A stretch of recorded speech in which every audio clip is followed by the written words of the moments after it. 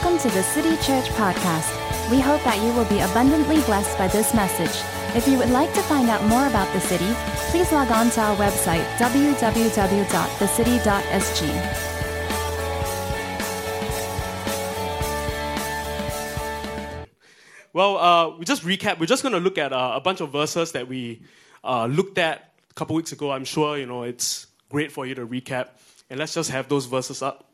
And the whole sermon is based upon these two verses. Let's have them up. It goes like this in Proverbs 18:21. Death and life are in the power of the tongue, and those who love it will eat its fruit. The next slide is a passage from Deuteronomy. It goes, I've set before you life and death, blessing and cursing. Therefore choose life, that both you and your descendants may live. And this is a crazy claim that death and life, the power of it is found in your tongue. There are about 800,000 words in the English language, but 300,000 or so of these are technical words or scientific jargons used only by a narrow range of specialists in various fields and disciplines. That leaves you and me with some 500,000 words from which to select as we communicate in our daily lives. Of course, nobody carries around a vocabulary of 500,000 words. Anyone? 500,000 words? Nope. Okay, we're in good company. In fact, the average person knows only about 10,000 words and uses only about 5,000 in everyday speech. That's it, just 5,000 commonly used words to communicate a universe of ideas, emotions, events, and desires. Yet those words, limited as they may be, carry enormous power. The power to heal or wound, to encourage or dishearten, to speak truth or to deceive, to praise or to criticize. So we ended off the sermon a couple weeks ago by talking about death and the destructive potential of the tongue, and how we ought to make certain adjustments, realignments in our life to better bridle our tongue and our speech and not affect a bunch of people around you and be an overall nicer person. And today I'm going to wrap up the rest of the sermon by talking about life that's released in the tongue. And this is my sermon title for today, The Bridle and the Blessing, Part 2, Life in the Tongue. Life in the tongue. Are you ready? Life in the tongue. Let's pray as we begin. Father, we thank you again once. Thank you again. Father, we thank you again for the privilege of gathering together. Lord, we thank you that we are able to gather in such a manner without restriction, without persecution. Lord, we do not take this lightly, that we are able to sing, to shout, to proclaim your name. God, we do not take this privilege lightly. God, we ask that even as we gather here today to hear from your word, that, Lord, you will open our hearts, quicken our ears, quicken our spirit to receive from you. Lord, we thank you that your word is living and it's breathing. It's not an archaic piece of literature that's dead, that's obsolete, but it's practical. It's applicable to our lives even right now. So, God, we ask that you will release such a fresh word over us this morning. Lord, I pray that people will not be impressed by the depth of my research or the eloquence of my speech, but they will be impacted, touched, impressed upon by your Holy Spirit. So, Spirit God, we ask, have your way in this place. Come and meet us here today. We love you in Jesus' name. Amen. When I was a child, our family physician, whenever we visited him and complained about a cough, a flu, a sore throat, or diarrhea, he would go open wide and take a tongue suppressor and put it in my mouth and press the tongue down, and it's almost like magic. He's able to tell what's wrong with me, what ails me, how contagious or how infected I am. And how many of you had similar experiences? Yes, with a family physician. And that, to me, it's a parable of a spiritual reality. It's a parable of a spiritual reality that what comes out from our mouths is usually an accurate index of the health of our hearts. Jesus said this in Matthew, for out of the abundance of the heart, the mouth speaks. I can tell how spiritually mature, healthy you are by what comes out from your mouth. John Calvin famously said this, the tongue exists to reveal the heart. The tongue exists to reveal the heart. I'm going to look at James chapter 3 again, which is the scripture we based the sermon a couple weeks ago upon, and we're just going to recap some thoughts from James chapter 3. Let's read it together. Internal voice, I'll read it for you. Because, it might overlap and get messy. But James chapter 3. Not many of you should become teachers, my brothers, for you know that we who teach will be judged with greater strictness. For we all stumble in many ways, and if anyone does not stumble in what he says, he is a perfect man, able also to bridle his whole body. That's encouraging because I stumble in many, many ways. Next slide. If we put bits into the mouth of horses so that they obey us, we guide their whole bodies as well. Look at the ships also. Though they are so large and are driven by strong winds, they are guided by a very small rudder. Wherever the will of the pilot directs, so also the tongue is a small member, yet it boasts of great things. Next slide. How great a forest is set ablaze by such a small fire, and the tongue is a fire, a world of unrighteousness. The tongue is set among our members, staining the whole body, setting on fire the entire course of life, and set on fire by hell. For every kind of beast and bird or reptile and sea creature can be tamed and has been tamed by mankind, but no human being can tame the tongue. It is a restless evil, full of deadly poison. I hope you're encouraged by the reading of the scripture this morning.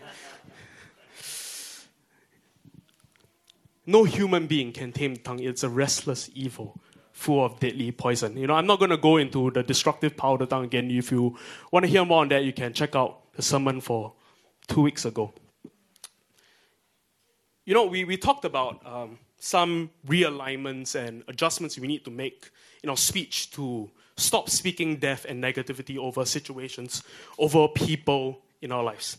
I get that speaking evil, curses, swearing, that's all bad, right? It's pretty intuitive. Stop speaking death. But the question I'd like to pose to all of us today, myself included, is how do I experience life, the power of life that's found in the tongue?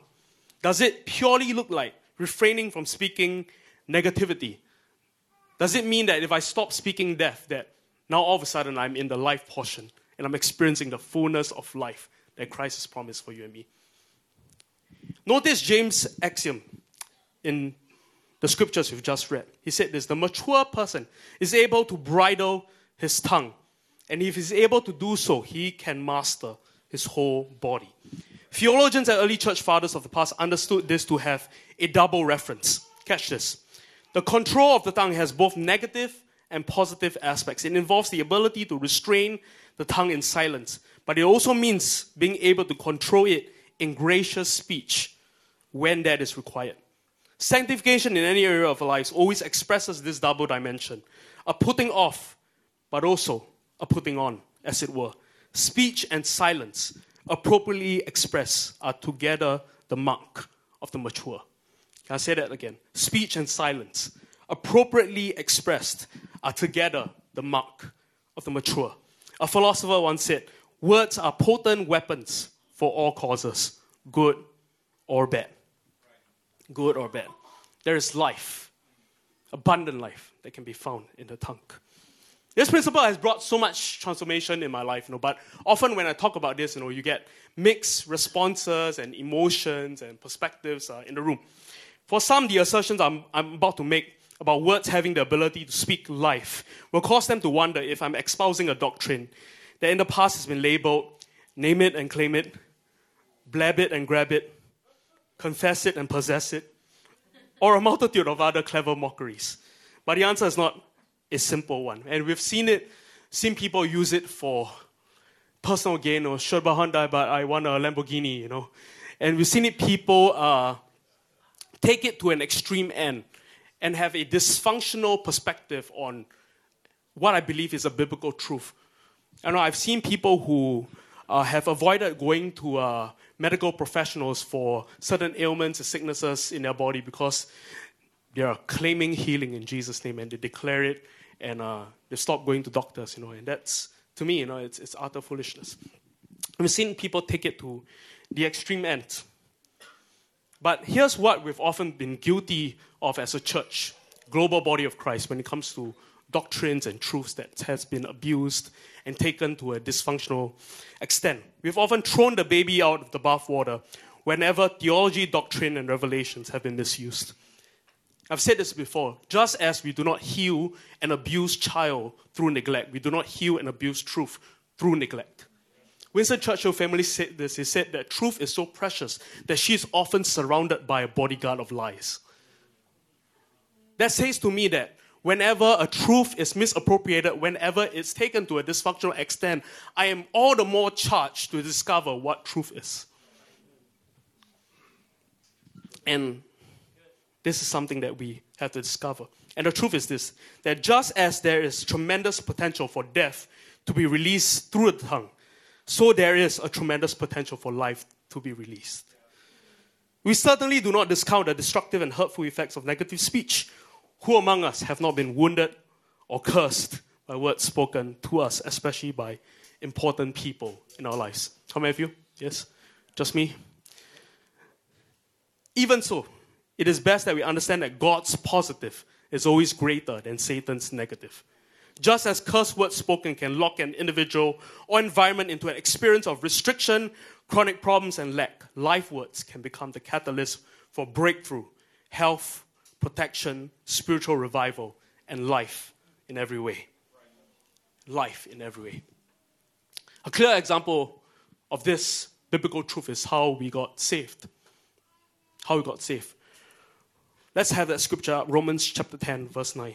It says this, of people receiving salvation. It says this, if you declare with your mouth Jesus is Lord and believe in your heart that God raised him from the dead, you will be saved. For it is with your heart that you believe and are justified, and it is with your mouth that you profess your faith and are saved. Our salvation happened when we partook of what was done on Calvary by declaring the words, Jesus, I believe in you. I believe that you are my Lord and my Savior. I invite you into my heart to be Lord and King. The question of the hour is this. If we have faith to believe that by a single declaration we were pulled out of darkness and into his glorious light, why do we not have the faith to believe that our declarations can turn any circumstance, trial, into stories of triumph and breakthrough? We sit here assured of our salvation because we know the word says that when we declare that we are his, we are saved. And we put tremendous amount of faith and assurance in that declaration. But can I say to you that your declarations have power, have the potential to change circumstances around you. Our words are powerful by design. God intends for our words to be part of the work of salvation, the greatest manifestation of life and life in all its fullness. The formula is such: belief plus confession equals salvation. God's plan for getting us in the kingdom and advancing in the kingdom is the same. Hear good news, believe it, and then declare its reality out of our mouths. There's something about the spoken word, our declarations, that God has intended to form, create, impart grace, and release life. Are you with me? Yeah. Beautiful. Life in the tongue. Life in the tongue. As Christians, we hold on to this belief that God created us. He created the world in which we live in and the universe in which we exist in. We and all of creation are not a byproduct of chance or accident, but we were designed, fashioned, and created. And the word of Scripture reveals that the world we live in came into existence by the word of God. With majestic words, Psalms 33 declares, by the word of the Lord, the heavens were made, and by the breath of his mouth, all their host. We have the scripture up, Psalms 33, verse 6. Genesis chapter 1 says this, in the beginning God created the heavens and the earth. Now the earth was formless and void. Darkness was over the surface of the deep, and the Spirit of God was hovering over the waters. And catch this, in verse 3 it says this, and God said, let there be light, and there was light. In some translations, it translates that verse, formless and void, into chaos and disorder. The earth was in chaos. It was in disorder. It was out of alignment to God's intended will. And then God spoke, let there be light. And there was light. The Genesis account of creation shows how words were the vehicle God used in the spiritual realm to make something happen in the physical or natural realm. When God, who is spirit, wanted something material created, he spoke in the opening line of Genesis. We read that just now, that God said, let there be light. And there was light.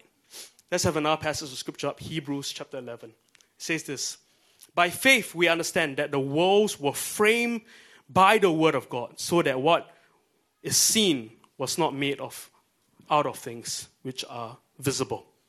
Over and over in the first 3 chapters of Genesis, as God is performing this astonishingly complex work of creating the universe, we see the words, then God said. God didn't wave his hand. He didn't bang a golden scepter on the ground. He spoke the material world into existence. Follow me. I'm giving you some biblical context and basis for what we're about to explore further down. In Genesis chapter 2, verse 7, we get even more detail about the miracle of mankind's creation. It says that God molded us into his image. He breathed into our nostrils the breath of life, and we became a living being, or in some translations, a living soul. And if you examine the Hebrew root words of those words, living being, living soul, you'll find that it can literally be translated into the words, a speaking spirit.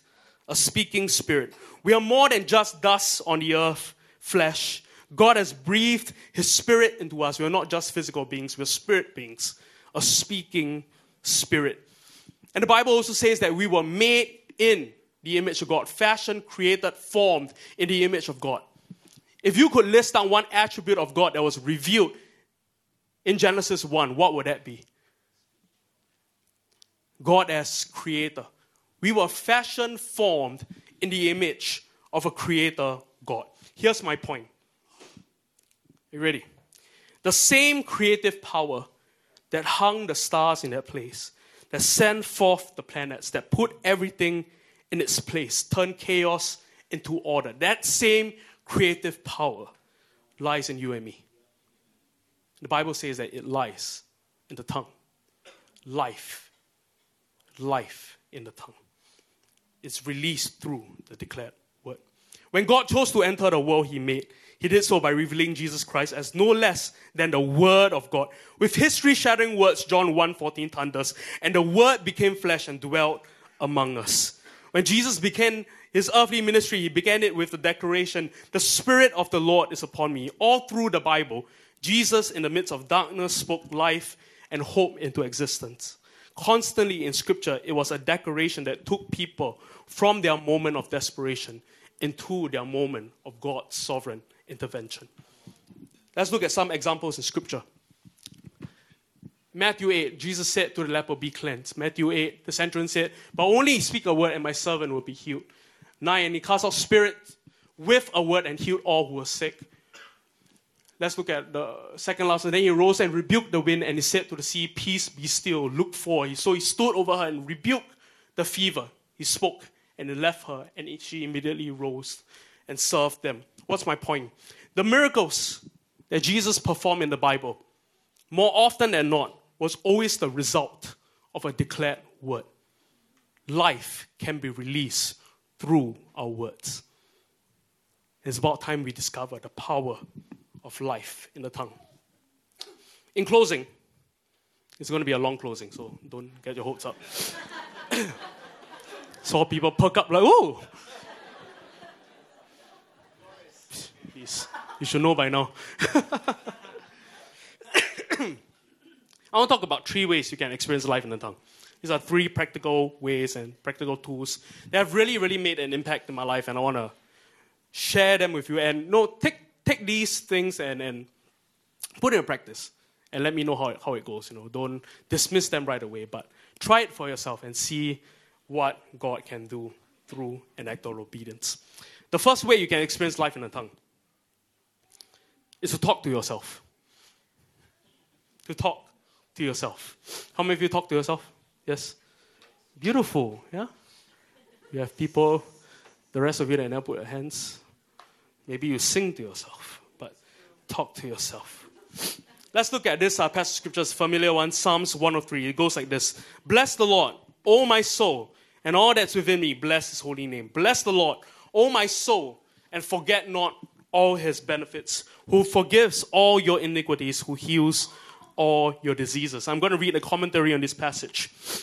The commentator wrote, the psalmist is talking to his own soul and instructing it to bless the Lord and to forget not all his benefits.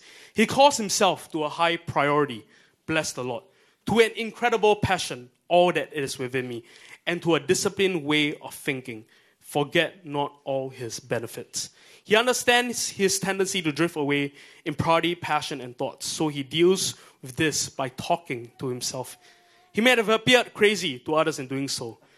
This one I inserted, but certainly not to God. As we go deeper into this remarkable Psalm 103, again he tells his soul to bless the Lord. Another familiar passage of scripture, Joshua 1:8. It says this, keep this book of the law always on your lips. Meditate on it day and night so that you may be careful to do everything written in it. Then you will be prosperous and successful. The word meditate here brings about certain connotations and understanding. We commonly understand meditate as sit, be quiet, do not speak, hum. But the biblical word for meditate seems to suggest a different idea of what meditation is. Meditate, if you were to translate it from its original text, it will translate to speak or to mutter under your breath. Keep this book of the law, my words, my sayings, always on your lips. Mutter it under your breath, and I will make your way prosperous and successful. You're crazy if you don't talk to yourself. Talk to yourself. You're crazy if you don't talk to yourself. There's so much life and truth that can be released when we talk to ourselves. I'd like to give you 3 quick biblical reasons for declarations. This is one of those sermons where there are points within points. Here's one reason. Grace is imparted when we hear life-giving declarations. Ephesians 4 says, let no corrupt word proceed out of your mouth, but what is good for necessary edification, that it may impart grace to the hearers. I want you to view this verse differently. We have the privilege of continually imparting grace to others through our words. But the fact is, we hear our words the most often. But because we are the one who hears our words the most, we can continually impart grace to ourselves through the words we speak. Second biblical reason, declarations are a way to overcome anxiety and become glad. Proverbs 12 says, anxiety in the heart of man causes depression, but a good word makes it glad. Last biblical reason, declarations cause us to grow in our faith by regularly hearing truth. So then faith comes by hearing, and hearing by the word of God. We don't have to wait for someone to speak in order to tap into this truth. In fact, we can determine the amount of hearing of God's truth we would like to have through proactive speaking in our lives. You know, there was a time in my life when I was overseas where I'll have all these nightmares. You know, I remember a time where over a period of 2 weeks, where every night I'll be awoken by a strange dream, a nightmare, and I don't dream. You know, when I sleep, I knock out. I'm just one of those. And remember these dreams where I will have dreams of family members dying. I have dreams that are evil, that are spiritual attacks, and it all came up to a point where I almost felt I lost my confidence. And I remember walking past certain leaders in the school I was a part of, and they would come up to me and shake my hand. And as I extended out my hand started trembling and started dripping with sweat. And you know, it's even more embarrassing to shake a person's hand when your hands are wet and sweaty. And remember, I felt almost my confidence was absolutely gone. You know, and I was in a pretty rough spot, you know, with all the dreams and losing confidence, and I was a shell of a person. And I remember a mentor said to me, Andre, how about you start declaring truth over yourself? And he went on to say that, Andre, you know, the Bible says that we are transformed by the renewal of our mind. Yes? Transformation happens when our mind is renewed. And oftentimes we approach concepts or verses like that with passivity. Hey, one day, man, you know, I'm just going to walk and shabam, you know, my mind is renewed. And then he said to me, like, Andre, we can practically make certain decisions to position ourselves for the renewal of mind so that we may be transformed. And so he gave me a challenge, like, Andre, I want you to declare truth over yourself. And he said this, Andre, I want you to declare truth over yourself. I want you to make 1,000 declarations a week. 1,000 declarations a week. I know I was a student, I had a lot of time, so I could do that. And so what I did was, you know, I bought a book about declarations. There are several out there. John Eckhart has some. My mentor, Steve Backlund, has There's great books on decorations, and there's a list of like 100 or 200 decorations. I remember writing some of my own decorations based on the truth of God, like, if God is for me, who can be against me? I'm confident in God. I do not partner with fear. And I bought one of these. This is a tele counter. You can get it from Decathlon, from what I understand. Decathlon is so fun. You should go. And I bought one of this, and every decoration I made, I'm like, if God is for me, who can be against me? And I'll punch it in. I'm confident in God. And I'm a level 10 leader, And I'll speak truth over myself. And what I began to experience was actually really profound. I felt as though there was a day-by-day shift in my thinking, in my perspective. I can't explain to you what I felt, but I want to encourage you to try it for yourself. And what ended up happening was, after that year, I was positioned for an internship where all I did for the entire year was surround myself and got to be part of conversations with really, really high-level leaders in this thing we call Christendom. And I was thinking to myself, it will be a really, really awkward year if for the whole year I was just a shell of a person, trembling, shaking, sweating whenever I met someone new or what I deem powerful. God did a great work in my life through speaking to myself, talking to myself. The next way we experience life in the tongue is this. We do so by speaking to obstacles. By speaking to obstacles. Mark chapter 11, verse 23, it says this, "For surely I say to you, whoever says to this mountain, be removed and be cast into the sea, and does not doubt in his heart, but believe that those things he says will be done, he will have whatever he says. Therefore I say to you, whatever things you ask when you pray, believe that you receive them and you will have them." Crazy, crazy verse. I'm not going to unpack it today, but we're going to do so in the weeks to come. But I want you to catch this. Note that the word says is mentioned 3 times in this passage. And the word pray is only mentioned once in this passage. Don't mistake me, prayer is important. It's absolutely important. It's vital to our faith. But so is the way we conduct our speech after we pray. Too often we cancel our prayer petition through contrary spoken conclusions after prayer. I remember a friend of mine, we once had a youth outreach, a barbecue, and it was raining, and then he prayed like, Lord, I pray that you will stop the rain. But even if you don't, Lord, I'll praise you. And I'm like, so what do you want?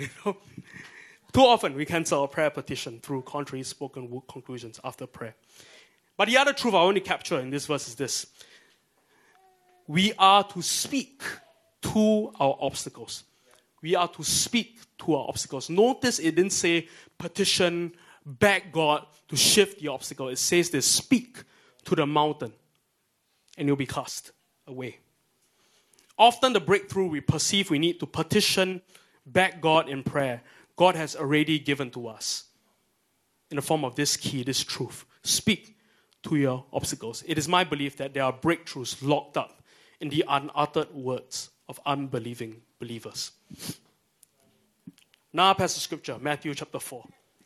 Familiar with this, Jesus was tempted in the wilderness by Satan. It says this in Matthew 4. "Now when the tempter came to him and said, 'If you are the Son of God, command that these stones become bread.' But he answered and said, 'It is written, man shall not live by bread alone, but by every word that proceeds from the mouth of God.'"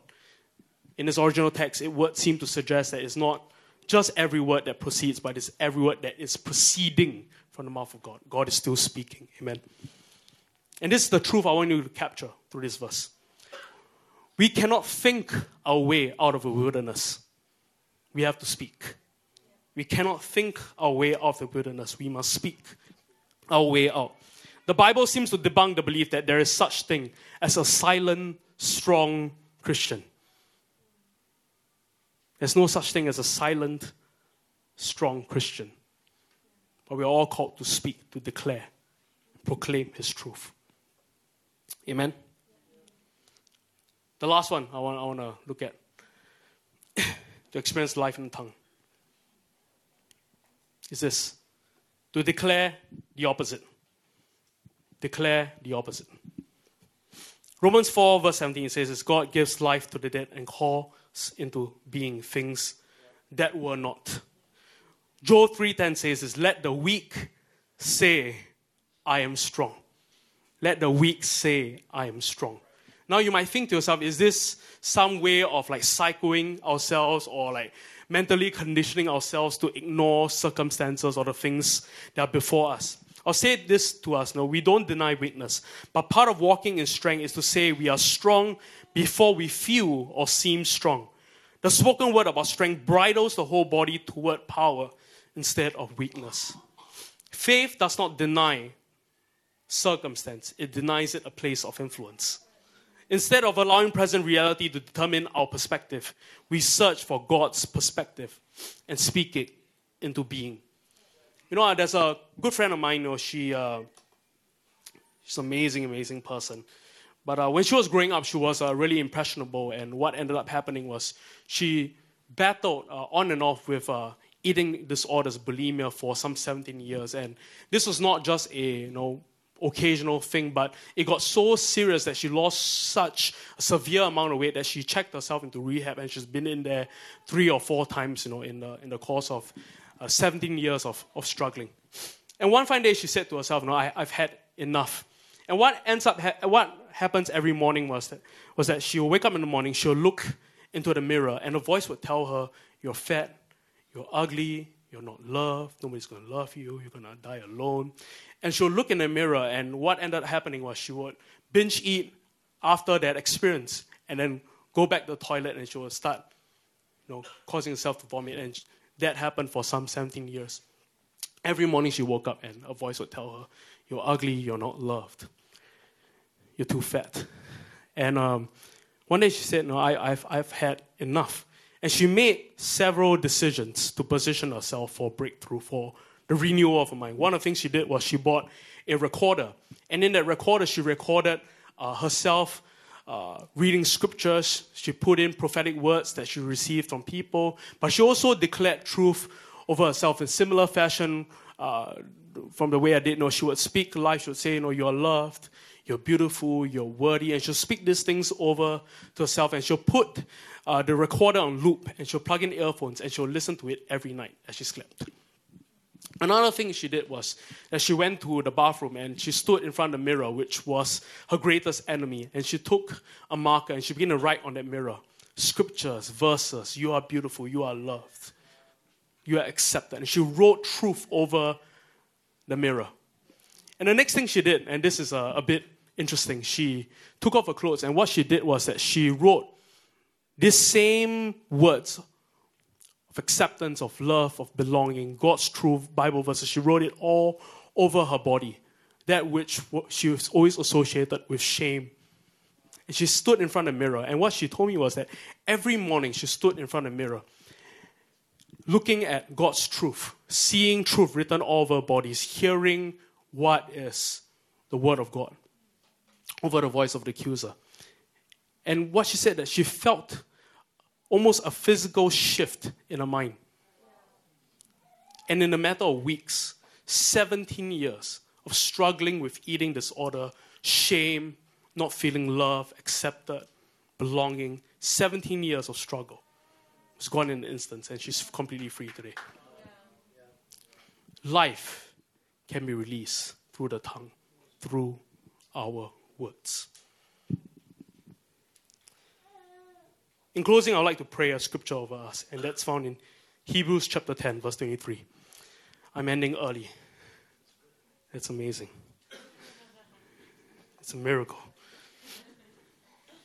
Verse 23 says this: let us hold fast the confession of our hope without wavering, for he who promised is faithful. I'll say that again. Let us hold fast to the confession of our hope without wavering, for he who promised is faithful. May we refrain from speaking evil and discover the power of our confession and discover the blessing and life that can be released through the tongue. In James chapter 3, it compares the tongue to a fire that can spark off a forest fire, destructive, powerful in its ability to tear down, to destroy. But the Bible seems to suggest that the tongue is also able to release a fire that restores, that encourages, that builds up. The Bible, in its account of the two on the road to Emmaus, after their encounter with Jesus, said this, that did not our hearts burn within us as he opened up the scriptures, as he spoke with us? We have the potential to change the lives of people around us when we choose to be intentional with the words we speak. We have the potential to shape, to chart the course of our lives by the words that we speak. May we discover life in the tongue.